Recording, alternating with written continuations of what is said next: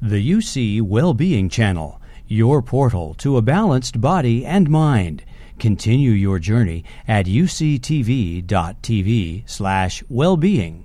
There are a lot of effects of mindfulness, and when we do our exercise together, you'll see. But I just thought, to close out this section, I thought let's name specifically some things.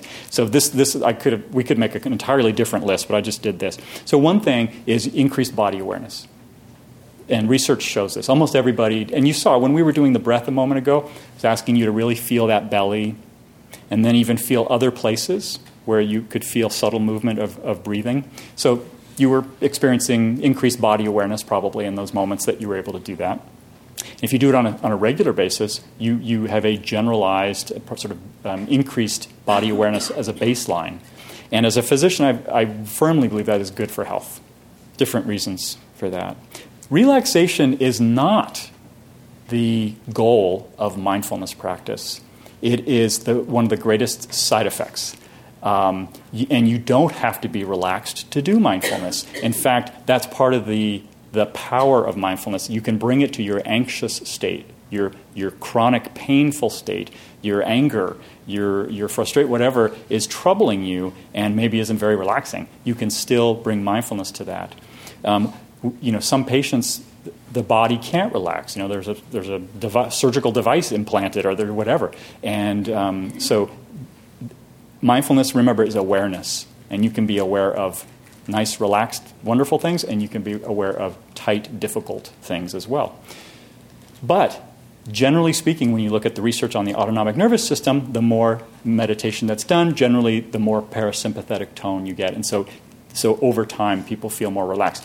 You can feel more relaxed right in a like maybe when we did the breathing. I saw a couple of heads get very relaxed actually.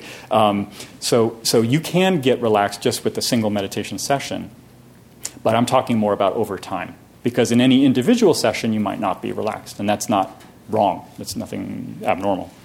This is probably the most significant thing: decreased psychological distress. And I could have listed a dozen mechanisms of how that. I just chose these two, but this is what this practice was designed for. Its stated purpose is to reduce suffering. So there's many different ways that it does that. One is, and I'll think now of like patients that come to our mindfulness program. Some of them have really significant medical issues, surgical issues, psychiatric issues, and so the thoughts. And remember, they're happening out of our control, right? So it's not like you really are choosing what to think about. Your thoughts come unbidden. If you have to, this is especially clear, I think, with anxiety disorders. If you have an anxiety disorder and your mind is putting out an anxious thought every 20 seconds, you will probably, if you're not being conscious, you'll default to chasing down every single thought. Oh yeah, did I leave the stove on? Or oh, I hope my son's going to be okay, this and that. Or every thought, and then you follow it with another thought, and you try to reach some kind of resolution to relieve the anxiety. What if you could just notice that, oh, there's another anxious thought. There's a great bumper sticker, don't believe everything you think. So these thoughts come up, and what if you, at least during a meditation period, if not in your day-to-day life, what if you just named it? Oh, there's an anxious thought. You don't have to chase it down. You don't have to go figure it out and fix it. You just notice, oh, there's an anxious thought. Oh, that's my mind. And my mind has that habit, anxious thought. The other way, so we have a lot of people with chronic pain for which this is really useful. In fact, most of the early research for mindfulness was on chronic pain.